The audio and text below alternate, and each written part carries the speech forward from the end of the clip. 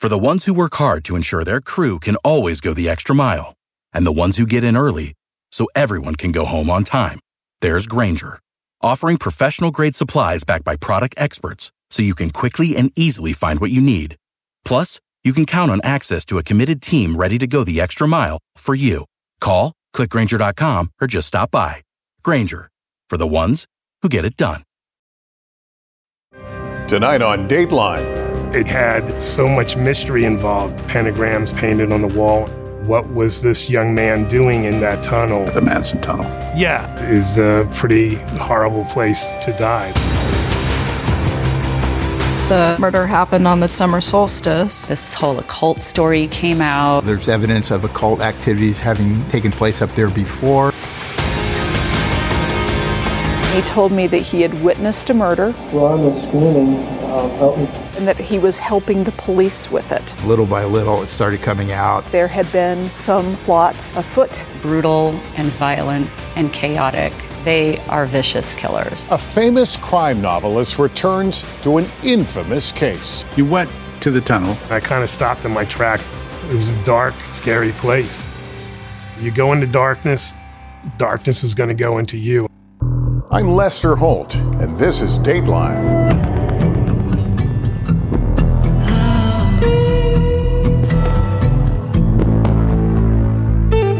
Here's Keith Morrison with Night of the Summer Solstice. This wasn't supposed to happen. Ever. It was a chilly December morning, 2020, the high desert outside Los Angeles.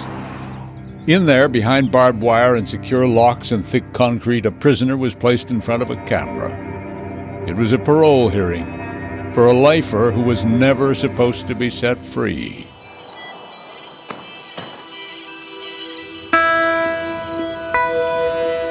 "50 miles away, nervous and worried, the sister of the man's victim listened to a live broadcast. With her, a storied L.A. homicide detective, now retired, named Rick Jackson. Powerless to intervene, they waited for the board's decision. And it all came flooding back, as if decades had vanished, and the strange, terrible events had only just occurred. I worked homicide. By the end of my career, it was 28 years. And you always think that you've seen everything, and this was one of those cases that just didn't make any sense.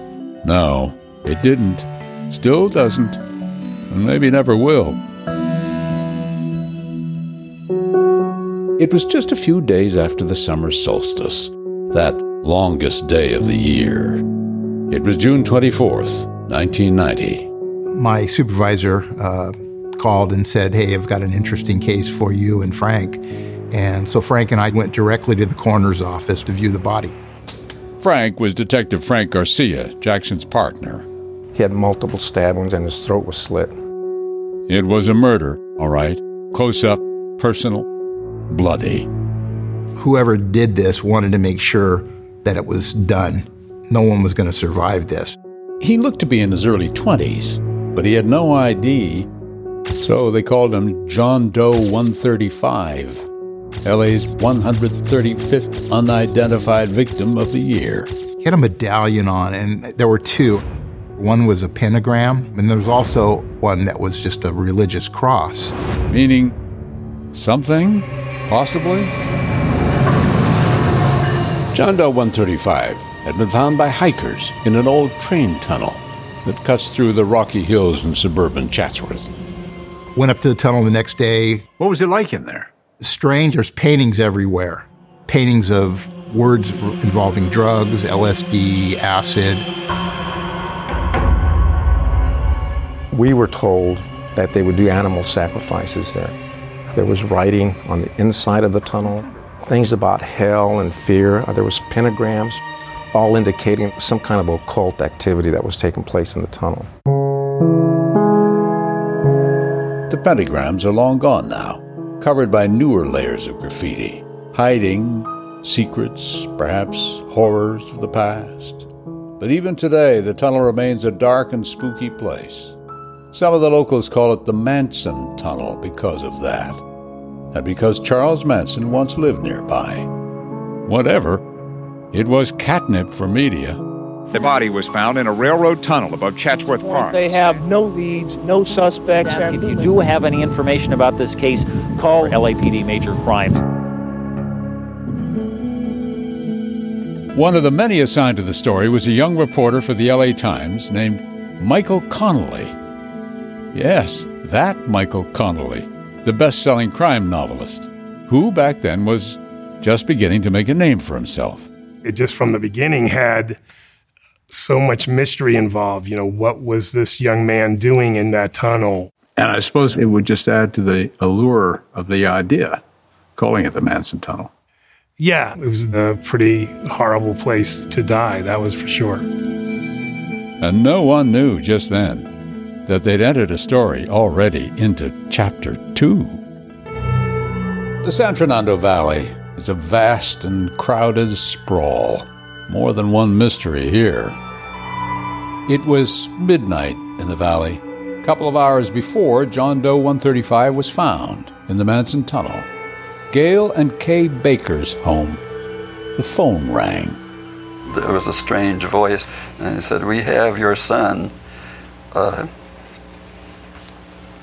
Unless you give us $100,000 by 5 o'clock tomorrow, he will die." Their son, Ron, was a student at UCLA. So I called his apartment, and I was told that he had been dropped off at a bus stop, and he was going to a meeting at UCLA, and he hadn't returned. His roommate telling me that. The next morning, Ron still hadn't returned home. And then the phone rang again. Same strange voice. He said, "Unless you give us $100,000 by 5 o'clock, he will die." And at that time, I really did become worried, and I called the police. Ron's older sister, Patty, rushed over to her parents' house. The police put a wire on the phone. Nobody called back. The longer it went, the more worried that we got. Police got a picture of Ron from the family. They checked it with the coroner's office to see if it matched any outstanding cases they were handling. It did. They called the Bakers. Asking about if Ron would have worn some earrings and a pendant. And he had done that, so then they came to see us and told us that his body had been found. Is there any way to understand what that is like? It's devastating. Then the Bakers had to do the most difficult thing they had ever done. We were asked to go to the coroner's office to identify him. Ron Baker was just 21, their only son. Ron was not your average victim, and this, not your average murder. When this thing first happened, we were just a few years past Richard Ramirez, the night stalker who was involved in pentagrams and things like that. And he had struck a couple times in the valley, and just how that gripped the town in fear. There's a little bit of here we go again. Yes, and there was something else about it too, the date. It was the evening of the summer solstice. There were rumors going around at times that this could have been a sacrifice due to the multiple stab wounds and the fact that Baker's throat was slit. Did you think it was an occult thing? We didn't know. We certainly didn't rule that out. Especially when they discovered what Ron Baker belonged to. It had a name. The Mystic Circle. When we come back, cryptic clues in Ron's apartment. An altar, candles, the pentagram. Could this killing be linked to the dark arts of the occult? There's evidence of occult activities having taken place up there before. Was there a lot of concern that maybe there were other people who were in danger? Definitely.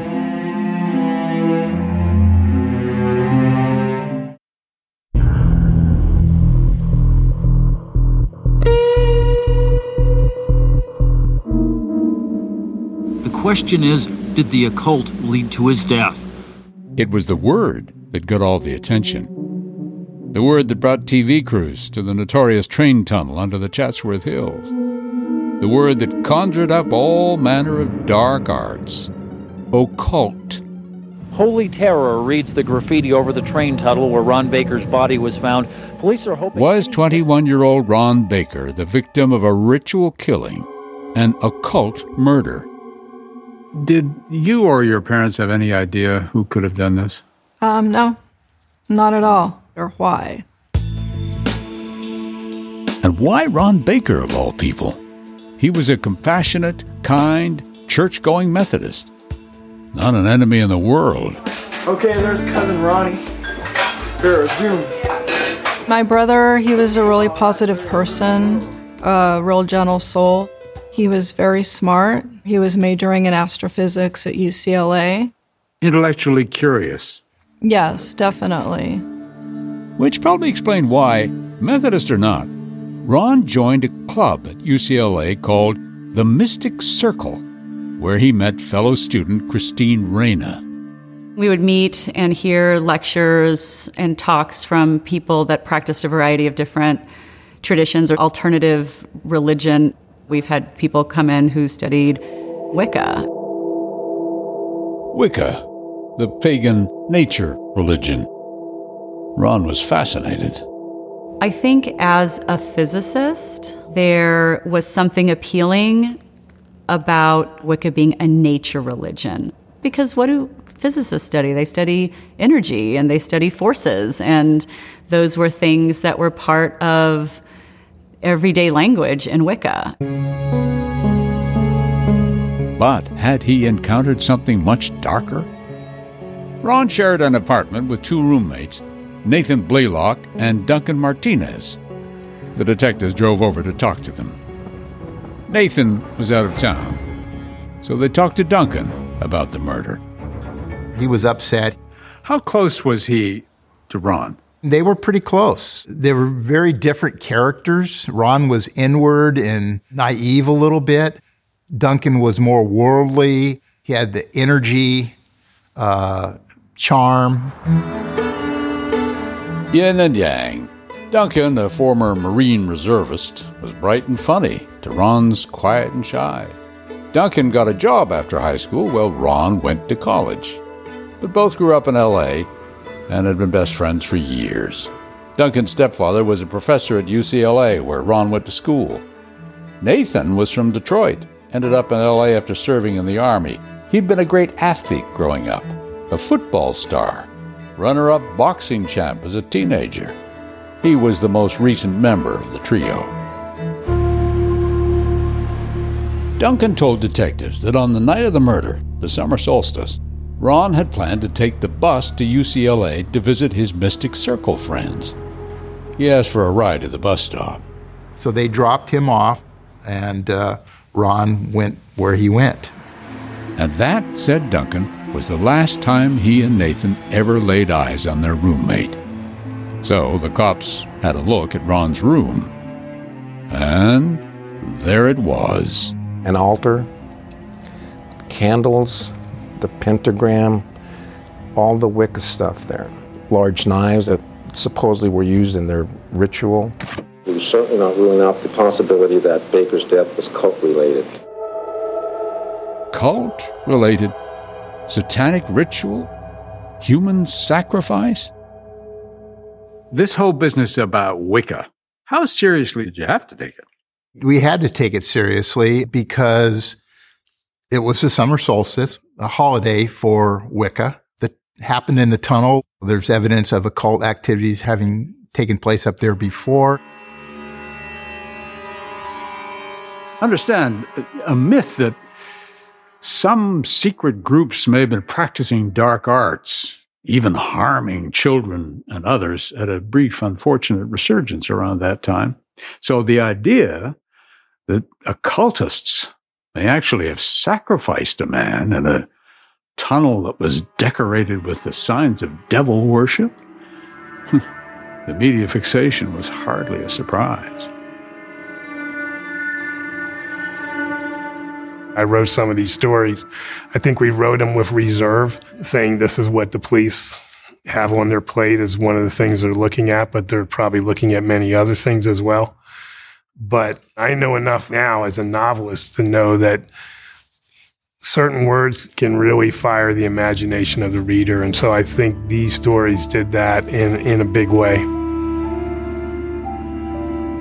This whole occult story came out, and that was the dominant narrative for a long time. Were those in UCLA and this group that knew him, was there a lot of worry, concern that maybe there were other people who were in danger?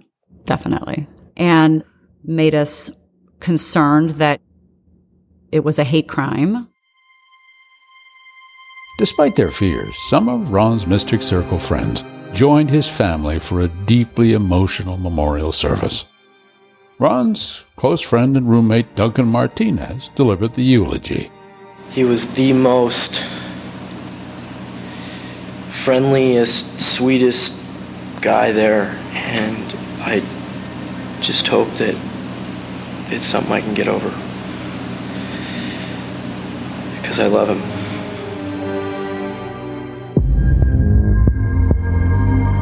As for suspects, there were none. Except perhaps the alcohol. It showed up at the autopsy, booze, a lot of it. His alcohol was 0.21. That's another thing that didn't fit. Baker did not drink. But he fought his killer. That much was apparent from the traces of blood under Ron's fingernails. So, DNA? Well, no, not back then. All we could do was type and match the blood. It was AB positive. 4% of the population have AB positive. 4%. So that could narrow down the list of suspects, if they could ever find one. Coming up, a mysterious phone call in the middle of the night. They got me in like a warehouse thing in North Hollywood. I didn't know what's going on. Oh. Had another young man disappeared? When Dateline continues.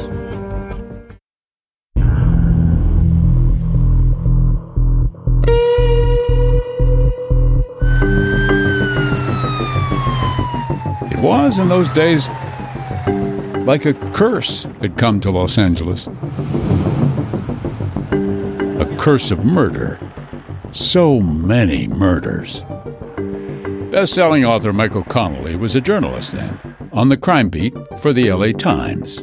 I came here in '87, which was the dawn of the highest murder rates ever in the city. And a lot of it was fueled by the crack epidemic and gang warfare and all that.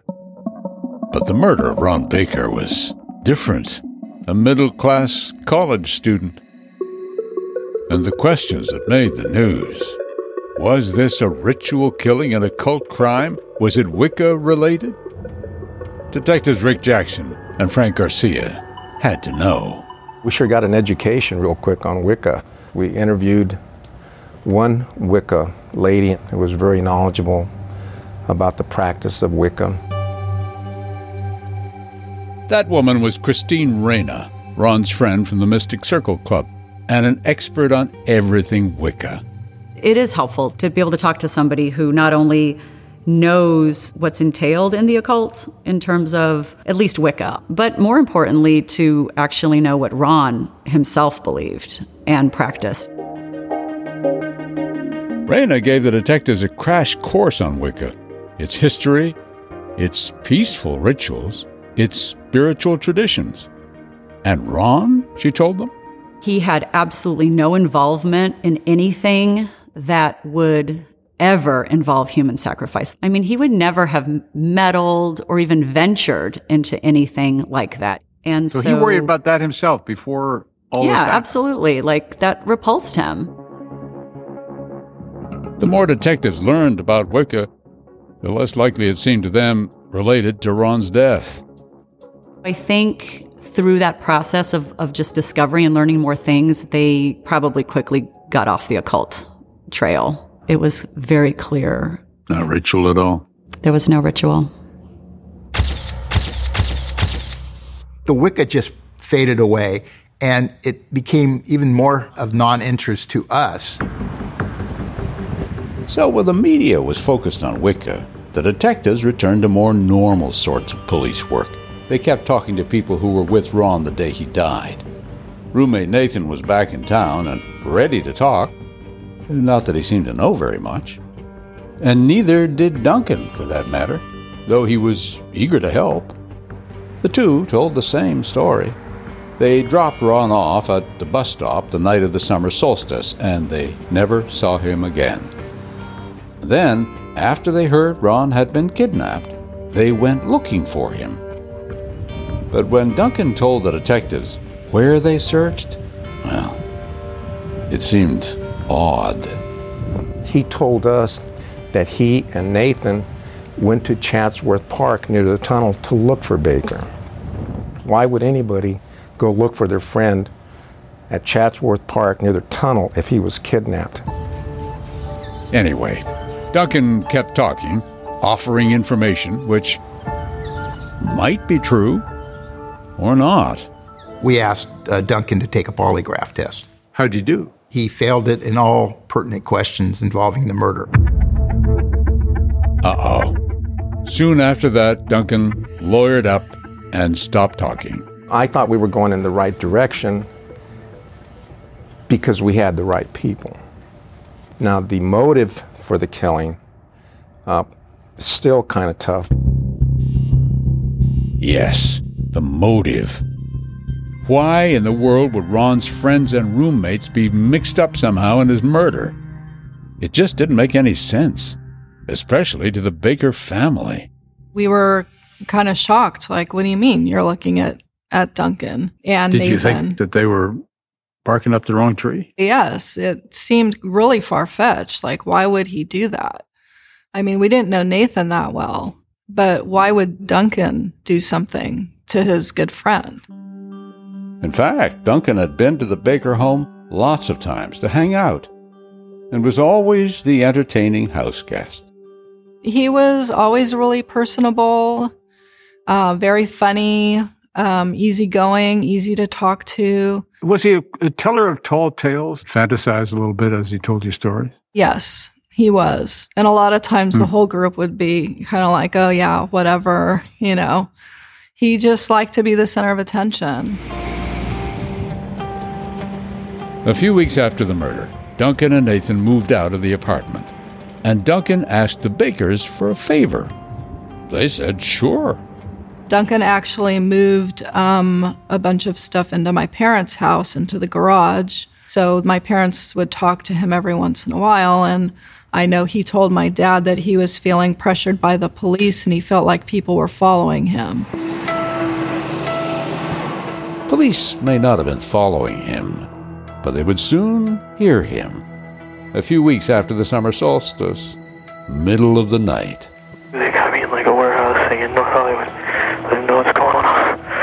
Oh. It sounded like Duncan Martinez. Had he been abducted? Could it possibly be another kidnapping? Coming up. We respond that night, made a missing persons report. What had happened to Duncan Martinez? I'm going to try and get out of here. You're just waiting to see if he's going to be found. This was going to be a tough one to crack. Did you study a language in school? Ever want to pick it back up again? Then Rosetta Stone, the most trusted language learning program, is for you. Instead of memorizing vocabulary words, Rosetta Stone's immersive teaching method helps you learn intuitively. You're trained to listen, speak, read, write, and think in your chosen language. Plus, their True Accent feature helps you perfect your pronunciation by telling you how well you said words or phrases compared to native speakers. With the Rosetta Stone app, you can learn anytime, anywhere. Make progress with lessons as short as 10 minutes. For a limited time, Dateline listeners can get Rosetta Stone's lifetime membership for 50% off. That's 50% off unlimited access to 25 language courses for the rest of your life. Redeem your 50% off at rosettastone.com/Dateline. That's rosettastone.com/Dateline.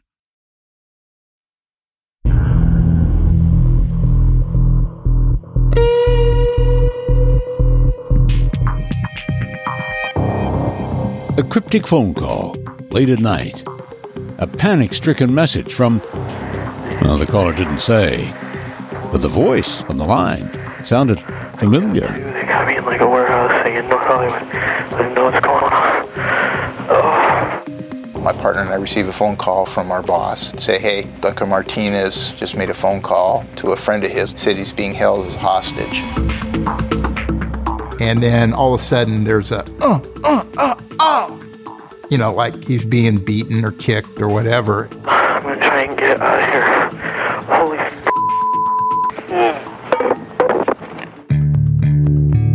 It was 1 month after Ron Baker's apparent kidnapping and horrific murder.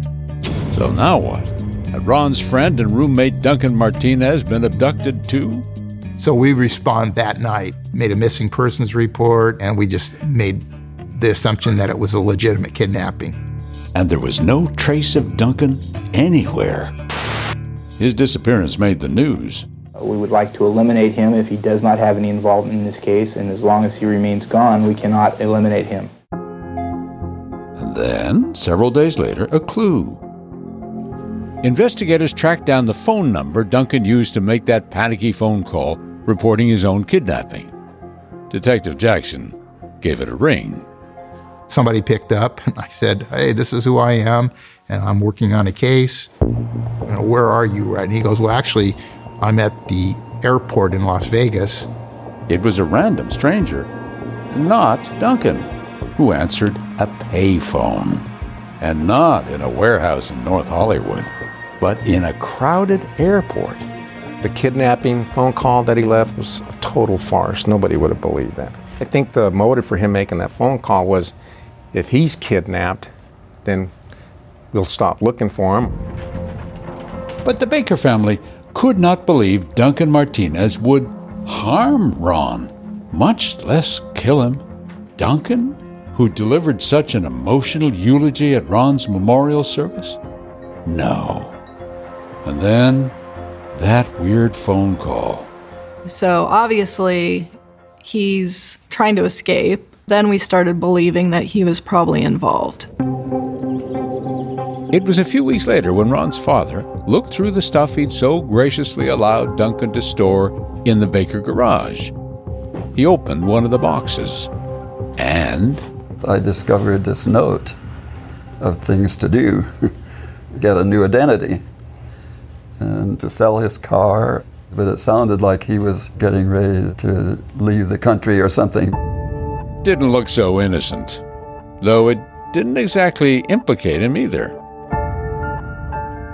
Weeks passed. No more crazy phone calls, and no trace of the elusive Duncan Martinez. He was gone, missing. We had no idea where he was. So Duncan was in the wind, and Nathan was sticking to his story that they simply dropped Ron at a UCLA-bound bus stop and never saw him again. And a once hot murder investigation started turning ice cold. It got pretty discouraging. You're just waiting to see if anything comes out and if he's going to be found. But apparently he did a good job of disappearing. Autumn came, Christmas, the New Year, and Ron's 22nd birthday. We would go visit the grave and put flowers on all those occasions, and it's not really how you want to spend your holidays and your birthdays. Yeah. Having to remember them that way. Another summer solstice came too, the anniversary of Ron's death. The longest day following the longest year for the Bakers. We think about some things that would have been that aren't. What he would have made of his life, whether we would have had more grandchildren, things like that.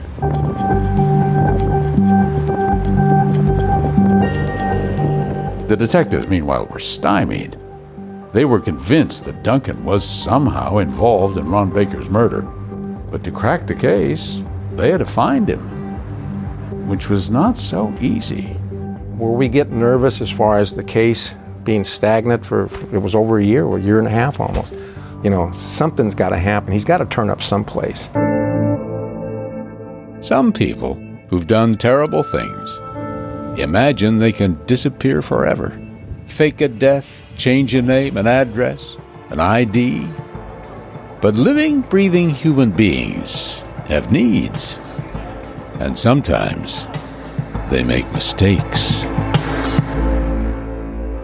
Coming up, across the country, the case takes an unusual turn.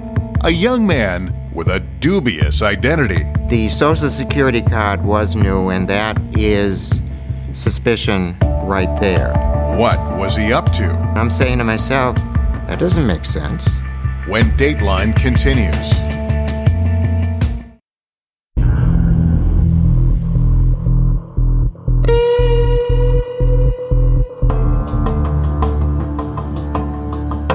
Where was Duncan Martinez?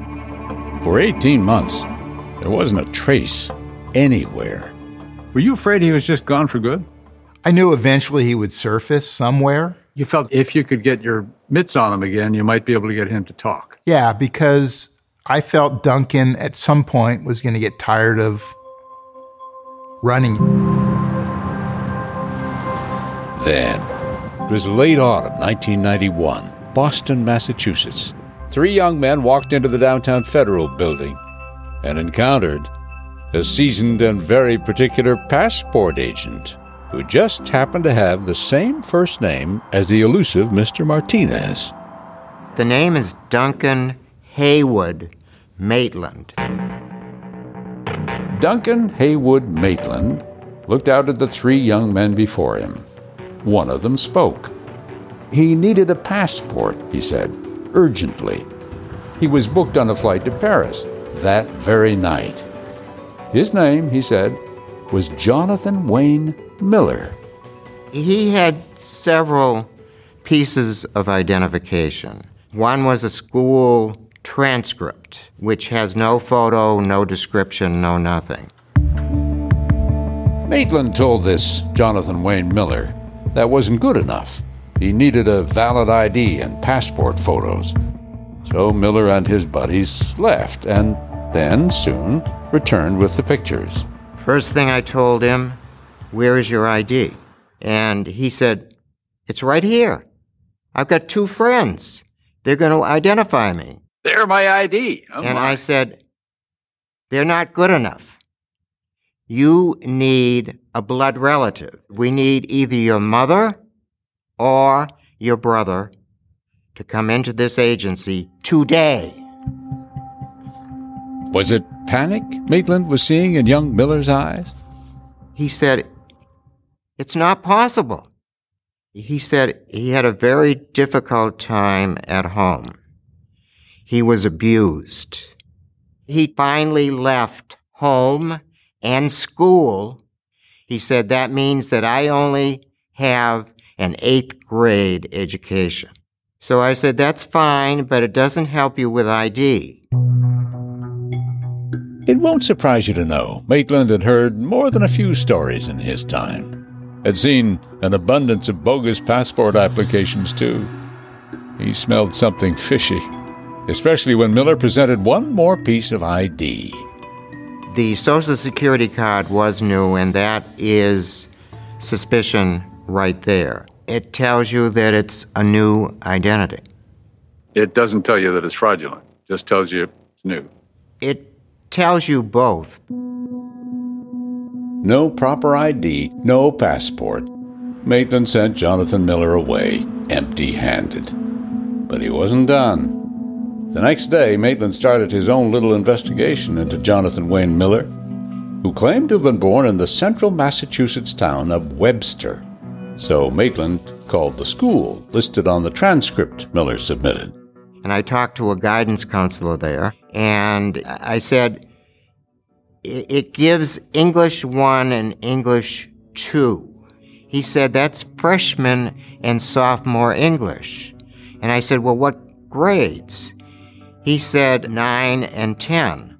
And I'm saying to myself, this fellow quit school 8th grade. That doesn't make sense.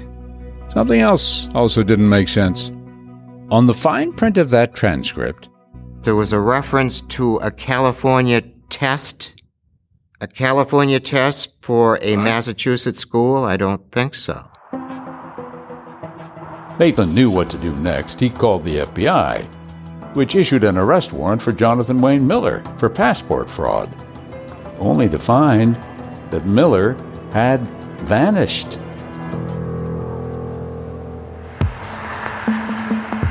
And then it was 2 months later, 2 months after young Mr. Miller encountered the Boston brick wall named Maitland. The location this time? A stretch of highway near the little town of Nephi, Utah. A highway patrolman pulled over a driver on Interstate 15. The officer took the driver's ID, ran the name. Jonathan Wayne Miller. Wanted by the FBI for faking a passport application. Miller was arrested and booked in a Utah jail. And in Webster, Massachusetts, a state detective went to Miller's last known address, knocked at the door, and Jim Miller, Jonathan's father, opened it. And it says, "We're looking for Jonathan Wayne Miller." I said, "Why are you looking for him? He's been dead for 21 years. Coming up, Jonathan Wayne Miller, dead? I started crying. It was like my whole world came caving in. Then who was the man locked up in that Utah jail cell?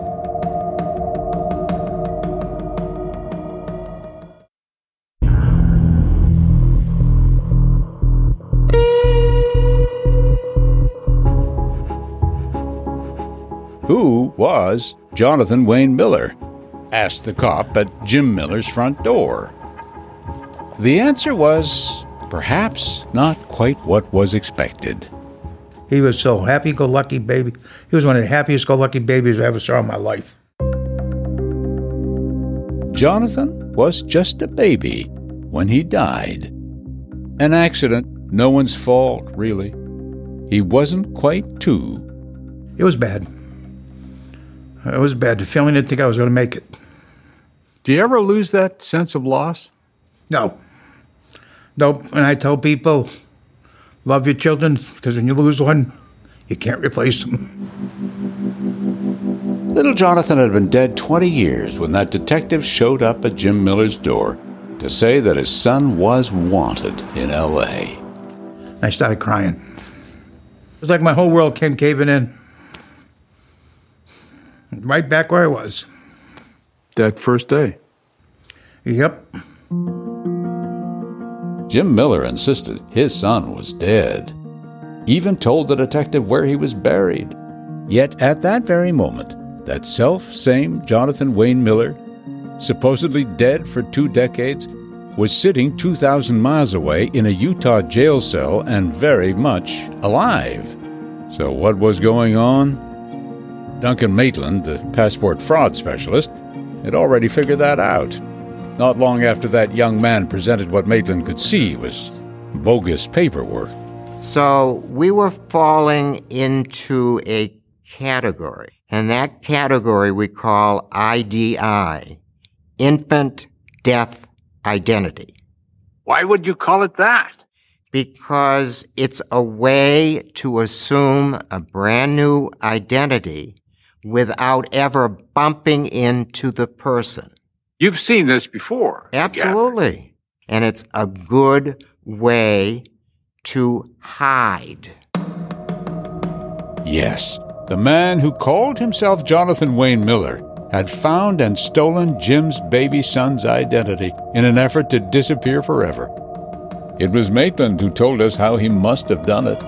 By cruising cemeteries, most likely. You try to match a person. If you're a male, you're looking for a male. You're looking for a person born within 1 or 2 years of your year of birth, and you're golden. Back then, it was that easy to fake an identity. Unless you ran into someone as exacting as Maitland, who called the Massachusetts Vital Records Department and asked a contact there to do a search for Miller's official death certificate.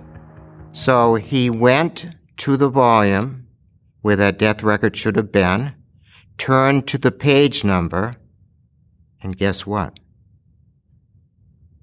That page was missing. Really?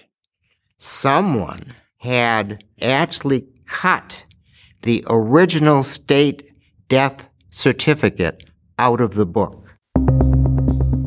And presto, no death certificate suddenly brought the late Jonathan Wayne Miller back to life. It almost worked. Until the passport agent got suspicious, and the FBI got involved, and the fake Miller was pulled over for that traffic violation in Utah. So he's taken into custody, and he refuses to tell the judge who he really is. Well, the judge says there's not going to be any bail until we find out. Faced with a long stay in jail, the imposter finally came clean. As you've no doubt guessed, his real name was Duncan Martinez, under investigation in L.A. for the murder of Ron Baker. We were thrilled because now at least we had that reinvigoration. You know, you get that adrenaline pumping. We now know where he is. Later, Detective Rick Jackson called Jim Miller and explained the whole messy truth about how and why his son's identity was stolen. The guy was wanted for murder, and he got to Boston and tried to get out of the country with a passport under my son's name. I was mad that someone would steal his identity and to commit a crime. So generally the principle, or was it because this was your Jonathan? Principle behind it, I don't care whose child it was. Let him rest in peace. Leave him alone. Duncan had been on the lam for a year and a half. He'd been in Boston much of that time, working as a cook in a pizzeria, living in this apartment in a suburb called Revere, and stealing a dead baby's name to try to get a passport and skip town. Had he have gotten a passport, who knows what would have happened. Instead, Duncan's devious passport scam had put him in a Utah jail facing federal fraud charges. But Duncan had a plan. Another one. Coming up. We get a call from Duncan Martinez's attorney informing us that Duncan is willing to talk to us about what happened the night of the murder. And talk he did. Duncan Martinez spins a spellbinding tale. Ron was screaming, help me, Duncan. What did I ever do to deserve this? When Dateline continues.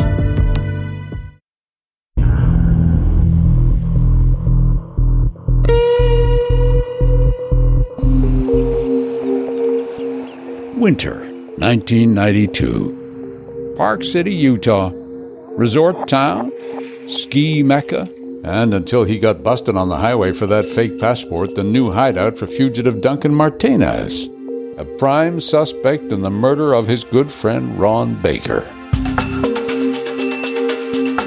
Park City was just the next convenient place to disappear, until that inconvenient traffic stop, followed by his arrest on passport fraud charges.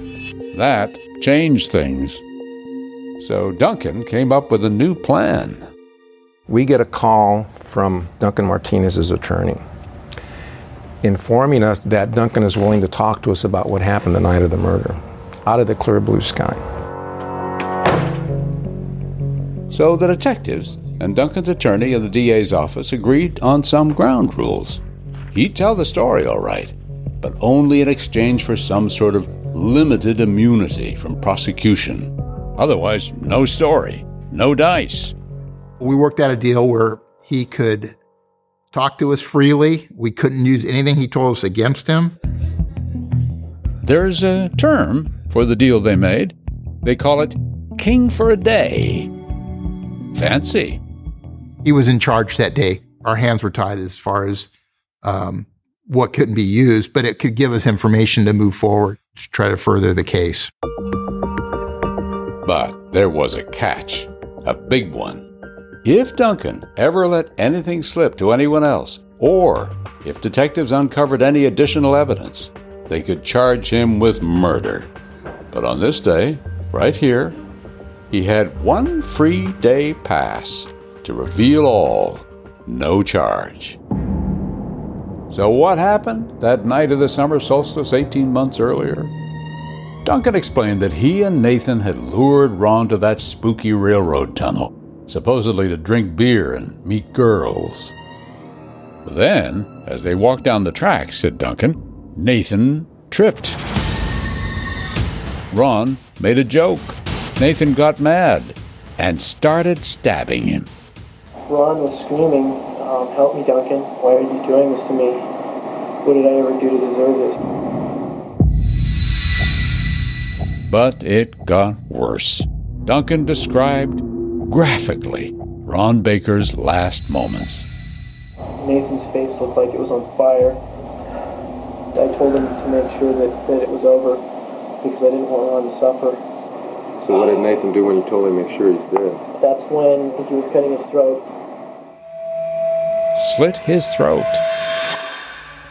And Ron Baker, the sweet, gentle astrophysics student, was dead. Then, said Duncan, he and Nathan fled the crime scene and raced to a payphone where, again according to Duncan, Nathan insisted that he, Duncan, call Ron's father to say it was a kidnapping and demand ransom. So Duncan said he made the call worried that Nathan might kill him if he didn't. He said, "Now you've got to do this." And I think I said no at first. And he says, "You better do this." And kind of just looked at me, and then I did it. Then he said they went home, dumped the murder weapon, cleaned up, and went to a party in their apartment building before making a second ransom call the next morning, that is. In short, said Duncan, it was really all Nathan's doing. It mitigated a lot of his involvement in this, minimized everything he did, at least for the most part, with the, I didn't think it was really going to happen. Why would you go to the extent to lure him up there if you didn't really think it was going to happen? Good question. Duncan had an answer, which put that Nathan lost his temper and snapped excuse in a whole more dubious light. Because, Duncan freely admitted, they had discussed doing something beforehand. Inspired by the TV show Dragnet. Me and Nathan were sitting around watching the Top Show or something, and On and the Kidnapping was done, right? And Nathan said, "Oh yeah, we should do that," and brought it up, and it was definitely in a joking manner. Or maybe not a joke, because on the night of the summer solstice, Duncan admitted, he and Nathan took their roommate Ron to the Manson Tunnel, and there, for reasons he couldn't or wouldn't explain, they killed their friend. But here, long after the fact, Duncan was talking like some spin doctor. There's no way in my mind that it was possible for Nathan to commit that. All I was in it for was to go to the park and have a few brews. And, no realization that it could in any way be real. Did you hear the blame shifting? Not the first time Detective Jackson had encountered that sort of behavior from people, and in this case, he was unconvinced.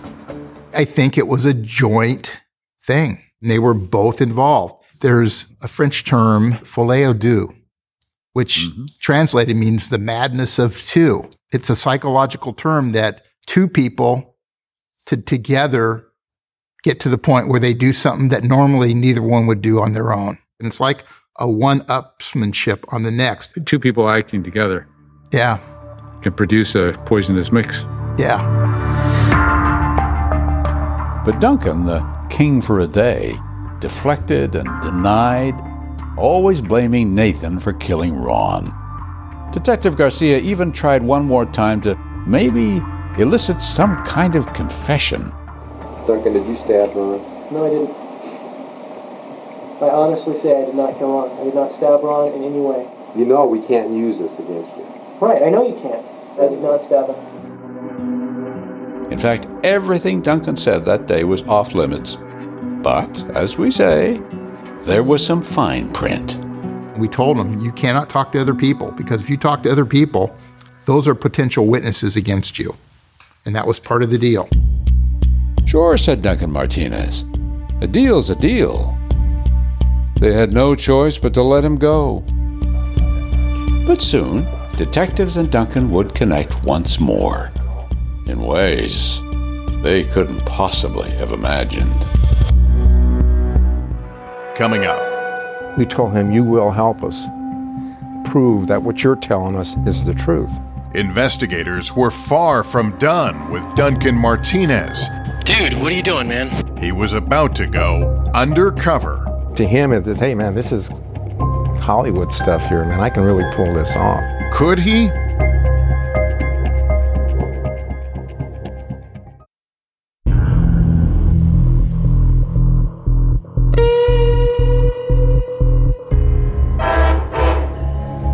Day after day, the trains rolled through the dark old Manson tunnel, past the strange graffiti, past the place where Ron Baker breathed his last.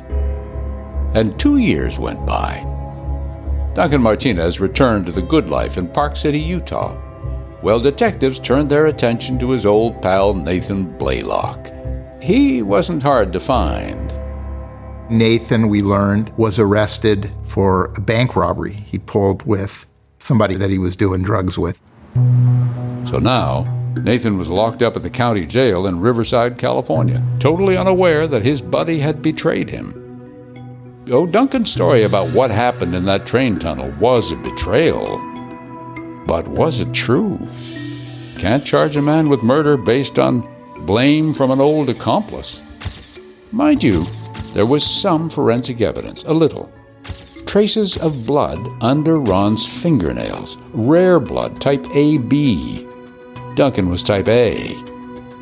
But what about Nathan? We got a search warrant for Nathan Blaylock's blood. And that blood came back AB positive. Blaylock's blood.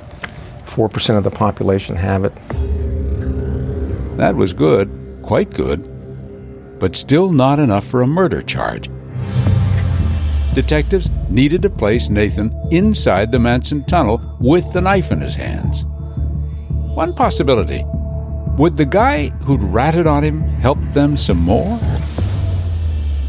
We had established a relationship with Duncan. He knew where we were coming from. We wanted to get Ron Baker's killer. He told us he was involved. And we told him, you will help us prove that what you're telling us is the truth.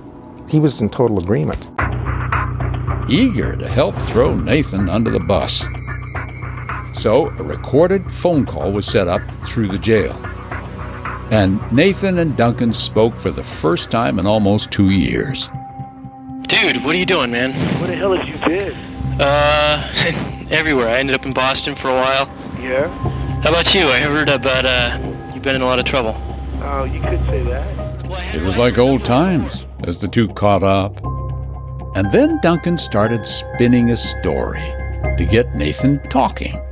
I just got in touch with my mom, and she says they've been over at her house, giving her like serious Yeah?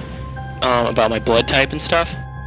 Then, without missing a beat, Duncan cleverly got Nathan inside the tunnel and tied him to the struggle just before Ron Baker was stabbed to death. Remember you got your hand scratched? I thought about that. Like when you guys, we were wrestling and stuff. I have nothing to say about that. I don't know if this line's secure or not. Nathan got nervous. But before they wrapped up the call, an unexpected bonus. Nathan was totally unaware that Duncan had just duped him, and he invited his old friend to visit him in jail. And 4 days later, there he was, wearing a wire. You have to understand Duncan's personality. To him, it's, hey man, this is Hollywood stuff here, man. I can really pull this off. Those few moments when he was screaming my name to help him out. Dude, I thought I was gonna die, man. Then Duncan went to work and tried to draw Nathan out by claiming he'd left behind his blood on the walls of the tunnel. Part of you on the wall. There's no part of me on the wall. Dude, you had scratches on your arms and stuff from smashing on against the walls of the train in the train tunnel. It's from you. Blaylock, he'd play it down, play it down, play it down. It just happened. That was good. But detectives in the DA's office still wanted a little bit more evidence before indicting Nathan for murder. And Duncan? Thanks in part to his limited immunity agreement, he remained free, as if he'd never harmed a hair on Ron Baker's head. And the Baker family was not happy. Not at all. I didn't like it. My parents didn't like it. Duncan walking away. I mean, he was friends with Ron for a long time. Like, he'd been at the house, talked about him at the funeral. At any point, he could have said what happened. But Duncan didn't seem to care. He was about to embark on a whole new chapter of his life. At the University of Utah, the man who liked to tell stories now had plans to make movies. Coming up. He had a leather jacket, he had a tattoo, he had a little bit of the bad boy thing. A whole new role for Duncan Martinez and an encore undercover performance. I don't know what to do, and I don't know what I'm going to tell him. I mean, what should I tell him? But you didn't do it. Yeah, and? And you don't know who did. When Dateline continues. Who doesn't love saving money, especially on your wireless bill? Existing Xfinity customers can learn how to get a free line of unlimited intro for 1 year when they buy one line of unlimited. Visit xfinitymobile.com to learn more. Offer ends March 21st and restrictions apply. Xfinity Mobile requires Xfinity Internet. Reduced speeds after 20 gigabytes of usage per line. Data thresholds may vary. Is your child asking questions on their homework you don't feel equipped to answer? Maybe your child's too shy to ask questions in front of the entire class, but they can get extra help and positive feedback across any topic they may be struggling with IXL Learning. IXL Learning is an online learning program for kids covering math, language arts, science, and social studies. IXL is designed to help them really understand and master topics in a fun way with positive feedback. And one subscription gets you everything for all the kids in your home, pre-K to 12th grade. IXL is used in 95 of the top 100 school districts in the U.S., too. Make an impact on your child's learning. Get IXL now. And Dateline listeners can get an exclusive 20% off IXL membership when they sign up today at IXL.com/Dateline. Visit IXL.com/Dateline to get the most effective learning program out there at the best price.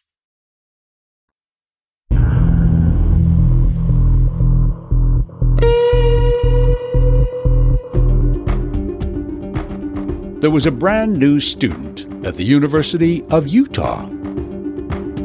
A guy majoring in film studies, and his name was Duncan Martinez. He rushed a fraternity at the university. He was really liked by most of the fraternity members. He was living a pretty good life. Yes, he was. 22-year-old Duncan Martinez, once a big-time murder suspect, was now a big man on campus. He went by the name Doofus O'Reilly. That's what he liked to tell his friends to call him, Doofus O'Reilly. He was a center of attraction at a lot of events. Charming, charismatic, life of the party. Doofus, a.k.a. Duncan, was a long way from that murder in the Manson Tunnel. And here he soon caught the eye of an attractive sorority sister named Melissa Bean, and the two started dating. I hung out at a particular fraternity house, and Duncan was pledging the fraternity. So we got to know each other, and Duncan was quick. He was witty, and I liked that. He had a leather jacket. He had a tattoo. He had a little bit of the bad boy thing. It was as if Guy Fieri had rolled in and come to college with sort of the hair and the look and the big stories. Melissa said it was like Duncan dropped in from another planet. But he instantly fit in. He was a leader. He was a little bit of a Pied Piper. I think people naturally followed him. I think people very much liked him. Duncan could identify with and talk to anyone about anything that they were into. He had a lot of capacity for dazzling people. Back in L.A., the detectives were still investigating the Ron Baker murder, and they wanted to put Duncan's dazzling but devious skill set to use one more time and get one more blockbuster piece of evidence. They found Duncan at college and persuaded him to make yet another call to his old buddy Blaylock, who was still behind bars for bank robbery. Maybe this time, Duncan could spark something really incriminating out of Nathan to seal their case and then charge him. We flew up to Utah and made the call from the Marriott Hotel where they had private lines and stuff. They talked about a half hour, and little by little it started coming out. Naturally, the call was recorded. Hello? Yeah. Hey, bro. Hey, what's up, dude? Oh, man. I got a problem. Talk to me. And sitting in that hotel suite, Duncan did talk, as usual, spinning another one of his stories, saying a warrant was out for his arrest, and he feared taking the rap for Ron's murder. All I know is that I'm flipped, and I don't know what to do, and I don't know what I'm going to tell him if I go down. I mean, what should I tell him? But you didn't do it. Yeah, and? And you don't know who did. Duncan kept trying to get Nathan to say the words, to take the blame directly for stabbing Ron, for cutting his throat. This is something you did that's me up, and I don't know what to do about it. That's why I wanted to talk to you about it. And I'm telling you what to do about it. Ask God for forgiveness. How can you ask for forgiveness or something like this? Ask God for forgiveness. I don't understand. So that makes it better? It's hard to, it doesn't make it better, it doesn't make it worse, but it makes me able to function and continue to do what I have to do. Then Duncan played the guilt card. I mean, it sounds like you've got it tucked away like it never happened. And I can't see how you could do that. Because I have to live my life. I have to go on. It happened. It was a mistake. It happened. A mistake. Not quite a confession, but close enough. Now, 2 years after Ron Baker's murder, Nathan was talking himself into being charged with the crime. But Duncan Martinez? He would resume college life, film studies, frat parties, and freedom. After he wrapped up his undercover call with Nathan, detectives drove Duncan back to campus and dropped him off.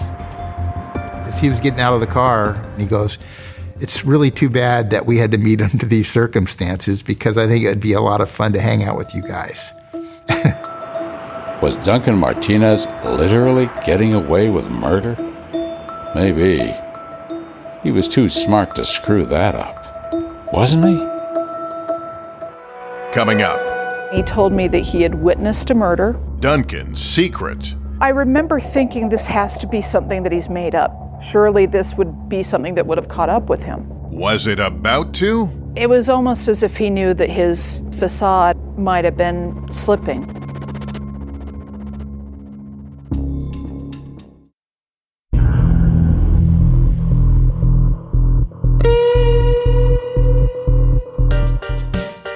If Duncan Martinez was the charismatic Pied Piper of his University of Utah fraternity, Melissa Bean was, well, let her describe it.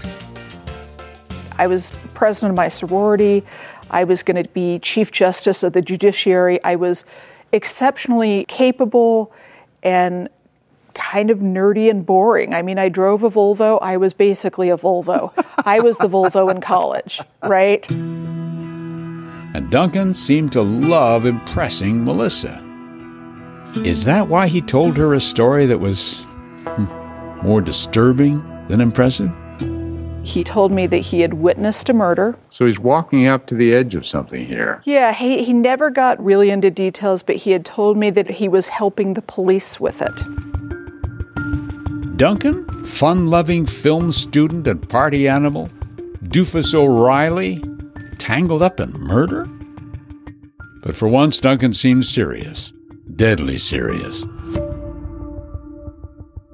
He said that he and a roommate had talked about going after a college friend, and that there had been an intentional plan. That he was part of. That it appeared he had been part of, yes. I remember thinking this has to be something that he's made up. Another one of his many stories. He's just trying to be a bigger person than he is, because surely this would be something that would have caught up with him. But was it true?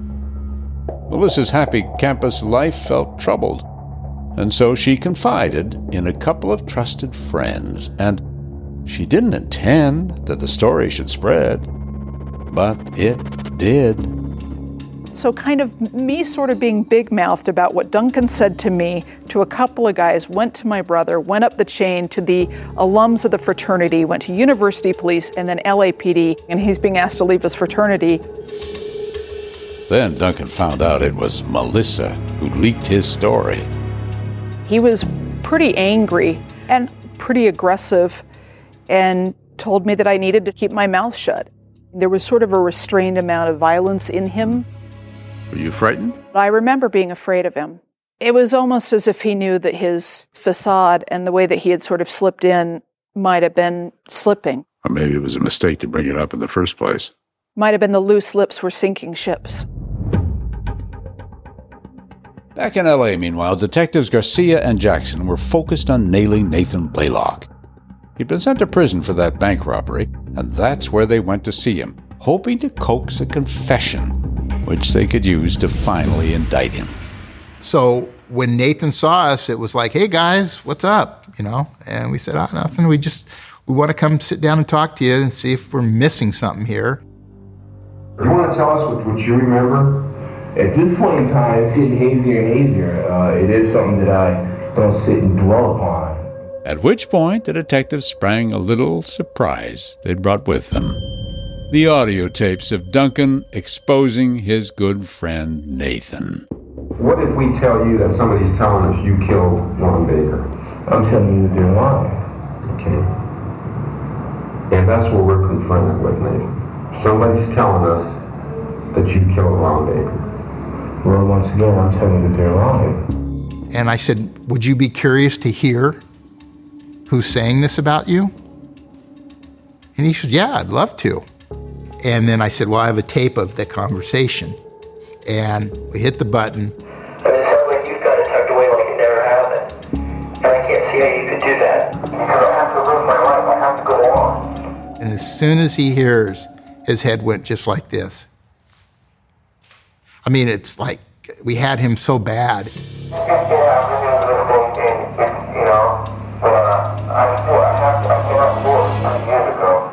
And at that point, he's kind of losing faith on his ability to hold out and not tell us what happened. And I believe I'm the one that said, how many times did you stab him? Twice, maybe. Twice? That you remember? Yeah. And that was the break right there. His confession. 2.5 years after Ron Baker was stabbed to death, detectives finally had what they needed. And a few months later, Nathan Blaylock was indicted for first-degree murder. Fair or not, Nathan would have to take the entire rap for killing Ron Baker. As for Duncan Martinez, the worst thing that happened to him was being booted from his fraternity. Did you make peace with the idea that Duncan would just live the rest of his life? I guess I had to. Some people, through guile or luck, managed to avoid paying the price justice demands.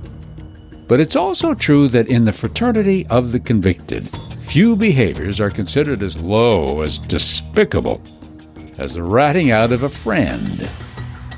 And, though no one knew it, fate had redress in mind. And maybe a sense of humor in the form, this time, of a living, breathing rat. Coming up. I witnessed my best friend kill my best friend, and I didn't know what to do. Was he emotional when he was telling you this? Not at all. Really? Kind of cold and calculating. Might the man who talked himself out of jail talk himself right back in? When Dateline continues.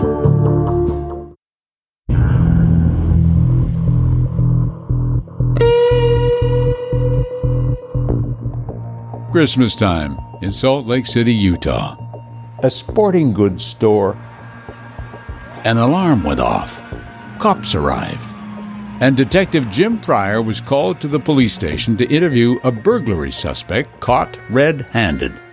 Seemed like a likable enough kid. He'd committed a petty crime, got caught, confessed his part in the crime. Seemed personable enough. Yeah, he did. Not adversarial at all.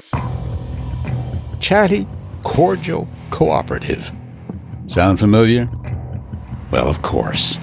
The thief was Duncan Martinez. Did he come off as a criminal or as just a regular guy or what? No. My initial impression was maybe a smart aleck college kid who could talk his way out of anything. But Duncan couldn't talk his way out of this one. He was headed to jail for a 2-bit burglary.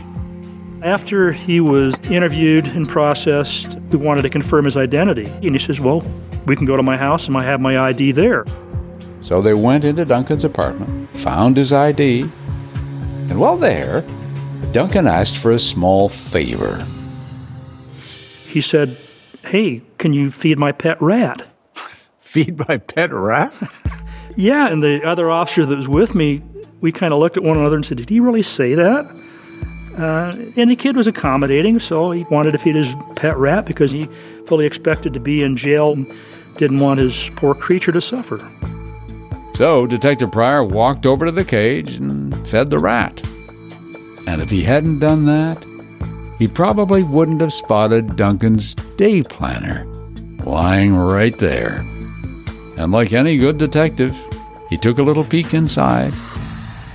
And found a business card. It was Detective Rick Jackson, LAPD Robbery Homicide Unit. Robbery homicide in L.A., that's a big deal. Well, that's, I guess, the tip of the spear, if you will. Yep. And it made me interested. So interested, he called Detective Jackson. He says, do you know a guy named Duncan Martinez? And I said, yes, I know a guy named Duncan Martinez. And I said, is there anything I can help you with? My mind immediately went to, we can use this. We need to get it on tape. Use this? This was the excuse Duncan had given the police for the burglary. He said, I only did this because somebody is extorting me. Because I witnessed somebody get murdered in Los Angeles, and this person that I know told me if I didn't do this burglary for him, then he was going to tell the police that he knew about my involvement in this LA thing. Wow. Everything is done where we can't use what he told us initially against him. Well, this broke the rules. Bingo. All Duncan's blabbing just might be his undoing. Remember, under the conditions of his king for a day deal, Duncan couldn't talk to anybody about the case. So Jackson called Pryor with an idea. You need to call him back, tell him this story is kind of a wild story. You're trying to get your mind around exactly what happened, and tape record him. By this time, Duncan had bonded out of jail, was back home. So Detective Pryor called him, left a message. And then, lo and behold, he calls me back. This is Pryor. Yeah, this is Duncan Martinez. Hey, Duncan. Hey, thanks for calling. What I'm trying to do... He started talking about his situation, just giving, I don't want to say fatherly advice. And then Pryor eased into that L.A. murder thing Duncan had mentioned. I witnessed my best friend kill my best friend, and I didn't know what to do. You witnessed your best friend kill your best friend? Yeah. It was my two best friends. At that point in time, he started to open up a little bit and started telling his story. The whole story. How he and Nathan saw a TV show about a kidnapping and decided they could do better. How they picked the unsuspecting Ron Baker as their victim, lured him to the tunnel, where supposedly Nathan tripped and Ron made a joke, and then all hell broke loose. Nathan jumped him. I heard him slam back and forth between the walls. Ron was screaming, "Help me, Duncan." Nathan was screaming, "No." I didn't know what to do. Was he emotional when he was telling you this? Not at all. Really? kind of cold and calculating. He didn't seem remorseful at all. Even as he recounted Ron's last desperate effort to survive and his own instruction to Nathan. I told Nathan, you gotta finish him off or something because you can't leave him like that. You better cut his throat and finish him off or something. When he told Nathan Blaylock to cut Ron Baker's throat. That still makes your hair stand up. It does a little bit, yes, for sure. And I'm thinking about it getting shivers. Even now? Yeah, after 27 years. Soon after, at the LA police station, Rick Jackson received that precious audio tape. It was like an early Christmas gift, and I was thrilled. Duncan had broken the rules of his agreement. All he had to do was keep his mouth shut, and he did not. So now Duncan Martinez was indicted for the murder, just like Nathan Blaylock. Soon he'd return home to L.A., but this time for trial for the murder of Ron Baker. But Duncan Martinez had yet another plan, and he intended to go free. Coming up, 2 trials, 2 verdicts, and one final twist. My heart just sank. All these years later. To deal with another heartache at the hands of Duncan. I'm glad that my parents aren't around to see this.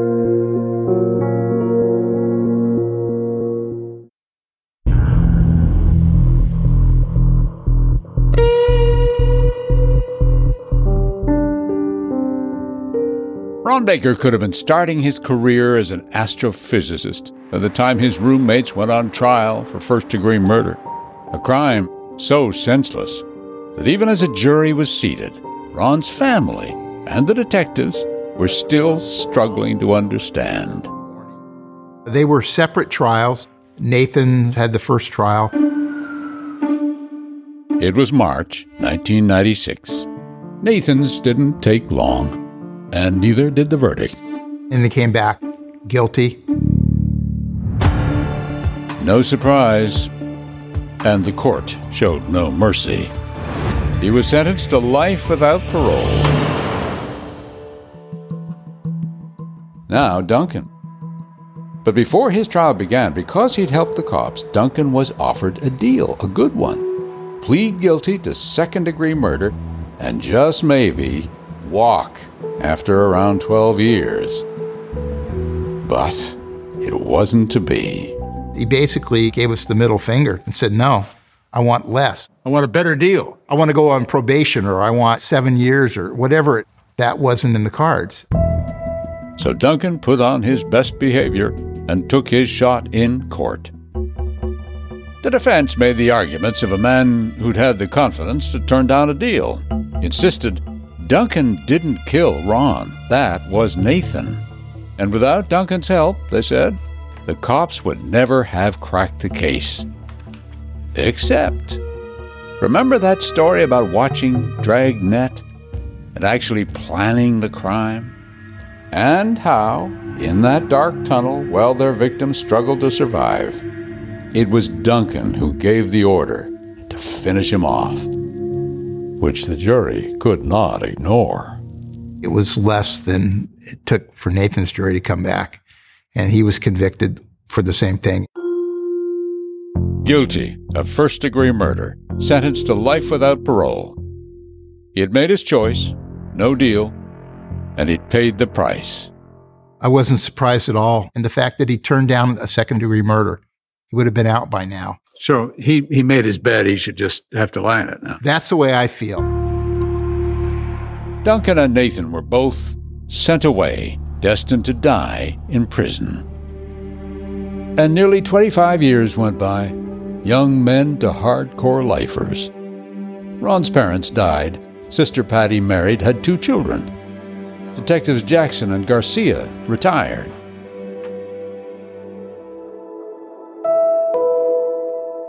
And then, one June evening in 2020, right around the summer solstice. So I'm sitting, scrolling through Facebook, and somebody posted an article about the governor pardoning and commuting a bunch of people, which sure enough, I see Duncan Martinez, age 50, and, my heart just sank. Her heart sank because Duncan's sentence had been commuted, making him eligible for parole, and nobody had notified Patty. Later, she saw the commutation letter from the governor, which said, Mr. Martinez has dedicated himself to his rehabilitation and becoming a productive citizen, and merits the opportunity to make his case to the Board of Parole hearings. I know there's a pressure to release inmates, but there are a lot more types of inmates that could be released than people that have committed murders. But he has been a model prisoner. He's behaved, he's obeyed the rules, maybe he's schmoozed a few people too along the way, but he's not done anything bad. And had he made a deal, he would have been out a long time ago. Right. So why not? And it comes back to the victim. A nice kid, wouldn't hurt a fly kind of person. He never got a chance to be a good, productive citizen. Nevertheless, December 8th, 2020, Rick Jackson and Patty Baker met to watch and participate via live stream in a formal parole hearing. Looks old, doesn't he? Yeah. The parole board would not let us record the proceedings, but they did provide a few pictures of the man who came before them. His hair's turned gray. He's gained a few pounds. Patty tried to stay calm as she prepared to watch. Well, my anxiety's pretty high. There's that doubt in the back of my mind. What if? Duncan, talkative as always, addressed the board, said he was deeply remorseful, that he took responsibility for what happened, that he was a terrible person back then, but now was a changed man. Low risk of violence, said a prison report. Patty and Rick spoke up too. They implored the panel to keep Duncan, a master manipulator, locked up forever, just as the jury ruled he should be all those years ago. It's not life with parole, it's life without parole.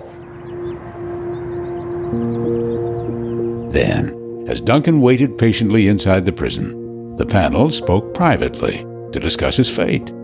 Keep him where he is, locked up, or release him. It took less than 30 minutes. And then 3 little words: suitable for parole.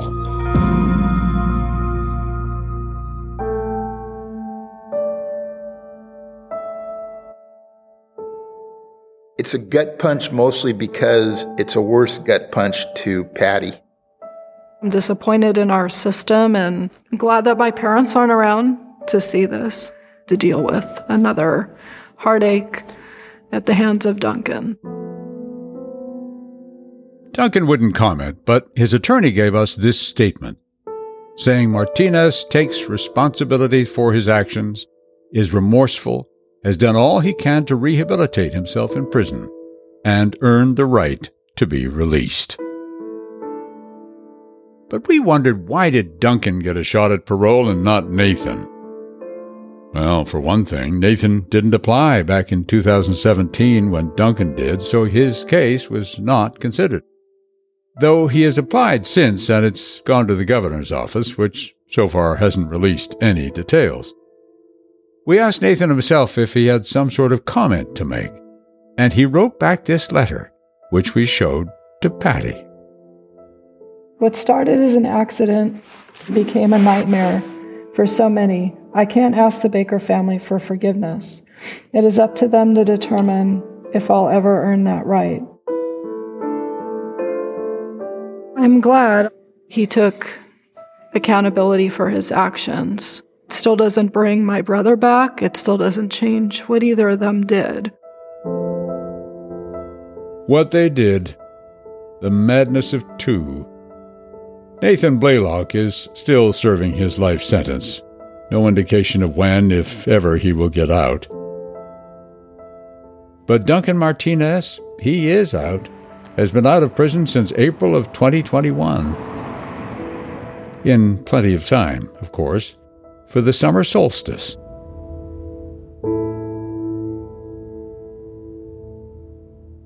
That's all for this edition of Dateline. We'll see you again next Friday at 9, 8 Central.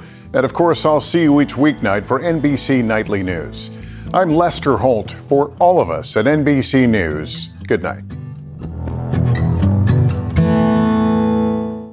Luxury is meant to be livable. Discover the new leather collection at Ashley with premium quality leather sofas, recliners, and more, all built to last. No matter how many spills, scuffs, or pet-related mishaps come its way, the leather collection at Ashley is made with the durability you need for the whole family. Shop the new leather collection at Ashley and find chairs starting at $499.99 and sofas at $599.99. Ashley, for the love of home.